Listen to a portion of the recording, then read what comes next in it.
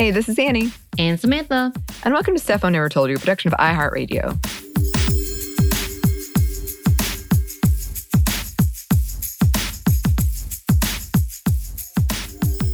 And welcome to another episode of Women Around the World.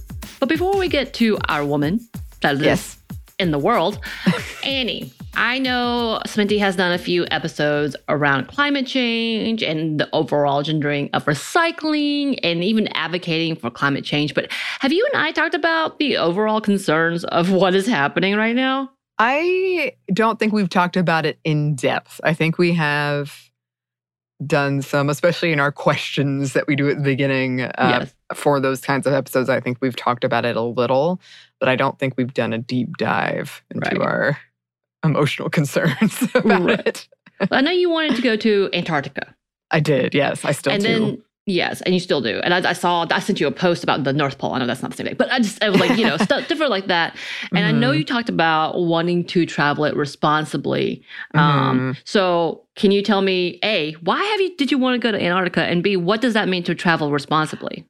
Oh, yes. So when I was in third grade, I made a list of 100 things I want to do before I die. And one of the things on there was visit all 7 continents.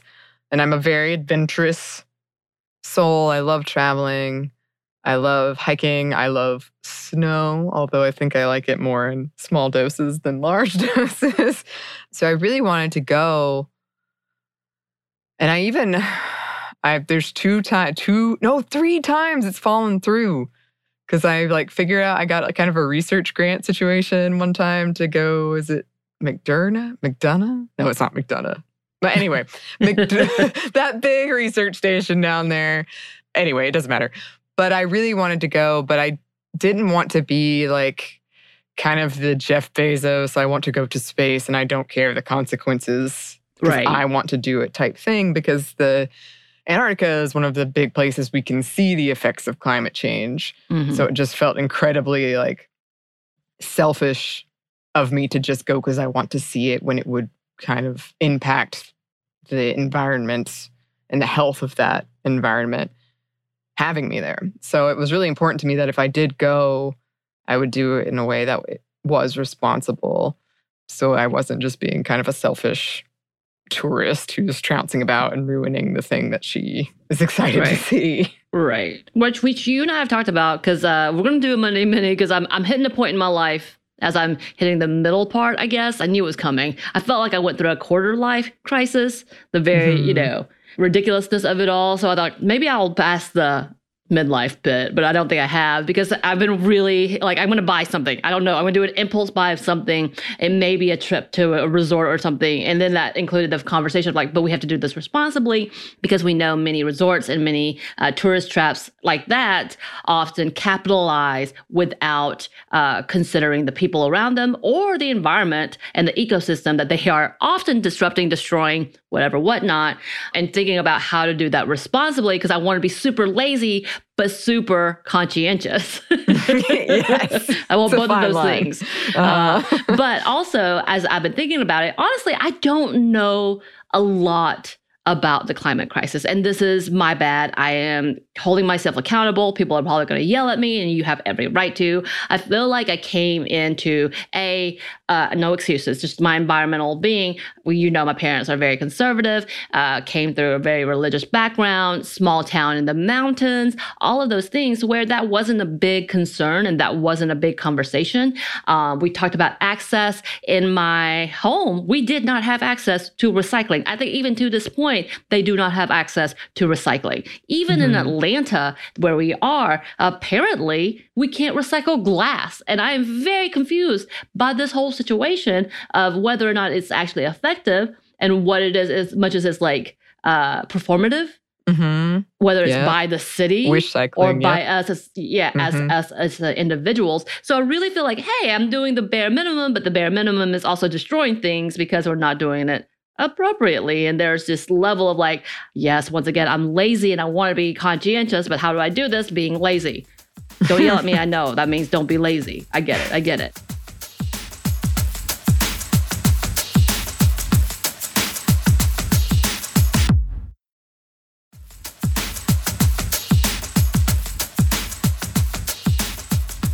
But I have come to that point of like trying to figure out what this means. How do I learn about it? And why is it that it does seem like the older generation, like myself and older, I know I have a lot of peers on here, so don't yell at me. I know a lot of my peers are really good about it. I'm talking about myself and more of my parents' age, about not really. I mean, that's the point of the climate change deniers. Like they're talking, it's not that bad. Calm down. So like there's this whole level of being in between of like, yes, I care. Yes, I'm not doing enough. But at the same time, it's even though this is a very wealthy area that we are in, it still doesn't have accessibility. Maybe it's because we're not demanding it enough, all of that.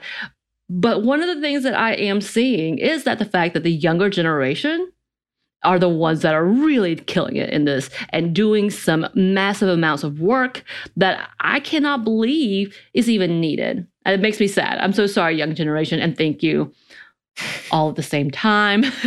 And one of those younger generations who are making a change and difference is today's women around the world, Marinel Ubaldo, who, by the way, is also a social worker. Apparently, she was working with children and women and advocating for their needs. So, hey, friend. I call them friend.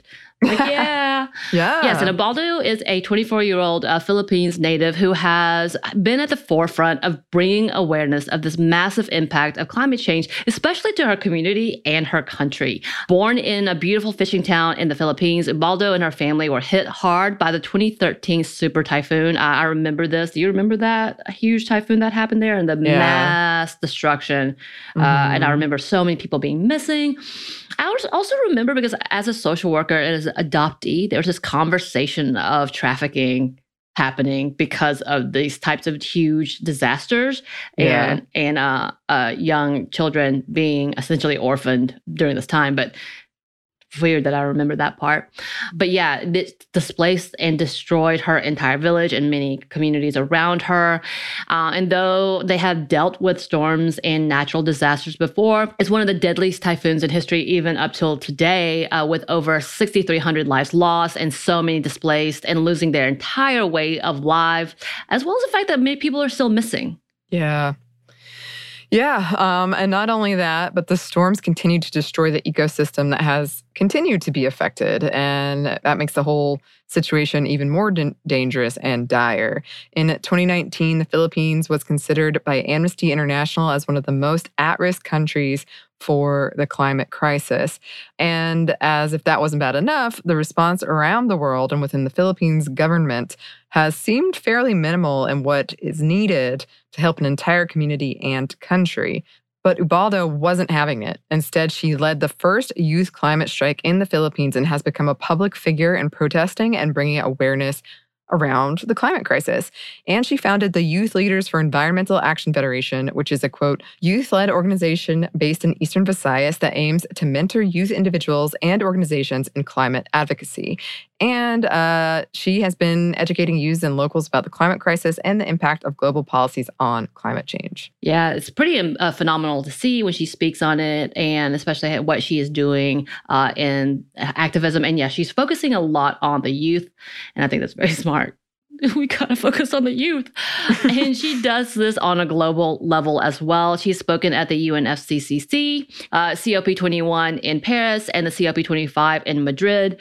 She was a part of the Climate Justice Liability public hearing in New York in 2018 and was selected as the Philippines representative at the hashtag Youth for Climate, hashtag Driving Ambition event in Milan, where she was able to discuss ideas and specific climate crisis proposals. So she's doing a lot to try to talk about the policies. She was appointed as the coordinator for the Philippines, the entire country, at the UN Climate Change Conference for Youth in Glasgow last November. And yeah, she does her advocacy even under the threat of danger. According to a recent globalwitness.org report in September of 2021, quote, in 2016 until the end of 2020, 166 land and environment defenders have been killed. And it stated in 2021, it was reported at least 29 people were killed as well. So there's a lot to be said that this is very, very dangerous work. They even talk about the fact that, yeah, coal as a part of the big conversation piece, if they were to talk about climate crisis, a part of what is happening and how the government makes money would be called into question. Yep. Yeah. But she has not slowed down. Instead, she sees that representation for her country as something that is much needed in this conversation.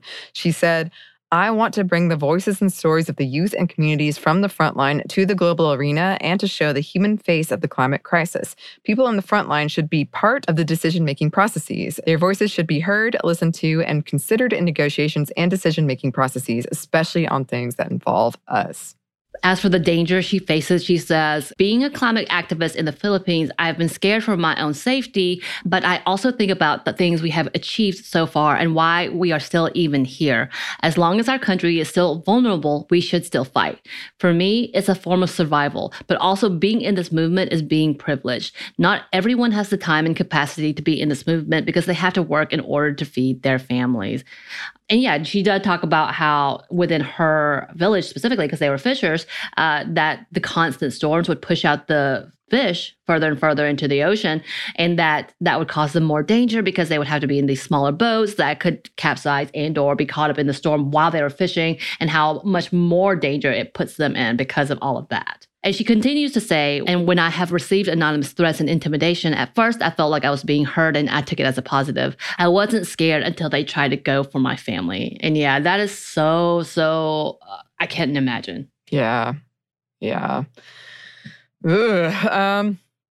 And the advice she would give to the young activists seeking to make change: don't ever underestimate your power to make a change. I know those are big words, but if you want to be part of the movement, you're already a part of it.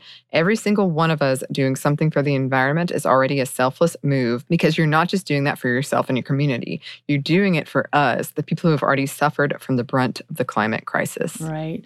So thank you from one person who did not take this seriously enough, and I don't see the massive impact like you do. Marinel Ubaldo, who is doing such amazing work, doing some amazing things. And yeah, she also talks about the importance of voting and being involved in policies and activism. And I think that's a big thing that we've heard kind of throughout as we talk about these different activists and advocates who talk about what it takes to really make change. And the fact that she's just out there and making sure that she is bringing to light what many people have been shutting down, and just also bringing in that personal experience of seeing the tragedy that this can cause. So thank you so much for your work. Thank you so much for letting us know what is happening and challenging us to do better. Yeah. I've been really impressed with younger people and their activism and around things like this. And as we've discussed before, the environment impacts all of us, the environment we live in. And there's all these intersections within it, and like access, sort of what you talked about as well. So there are these huge conversations to have, but we need to be having them because we all live here. So yes, thank you for your work and for being so inspiring. As always, listeners, if you have a suggestion for someone we should highlight in this segment, please let us know. You can email us at stephanie@momstuff@iheartmedia.com. You can find us on Twitter @momstuffpodcast or on Instagram @stuffInevertoldYou. Thanks as always to our super producer, Christina. I think she's one of those younger people making things better. So thank you, Christina. Yes, thank you, Christina. And thanks to you for listening. Stuff Unnever Told You is a production of iHeartRadio. For more podcasts from iHeartRadio, visit the iHeartRadio app, Apple Podcasts, or wherever you listen to your favorite shows.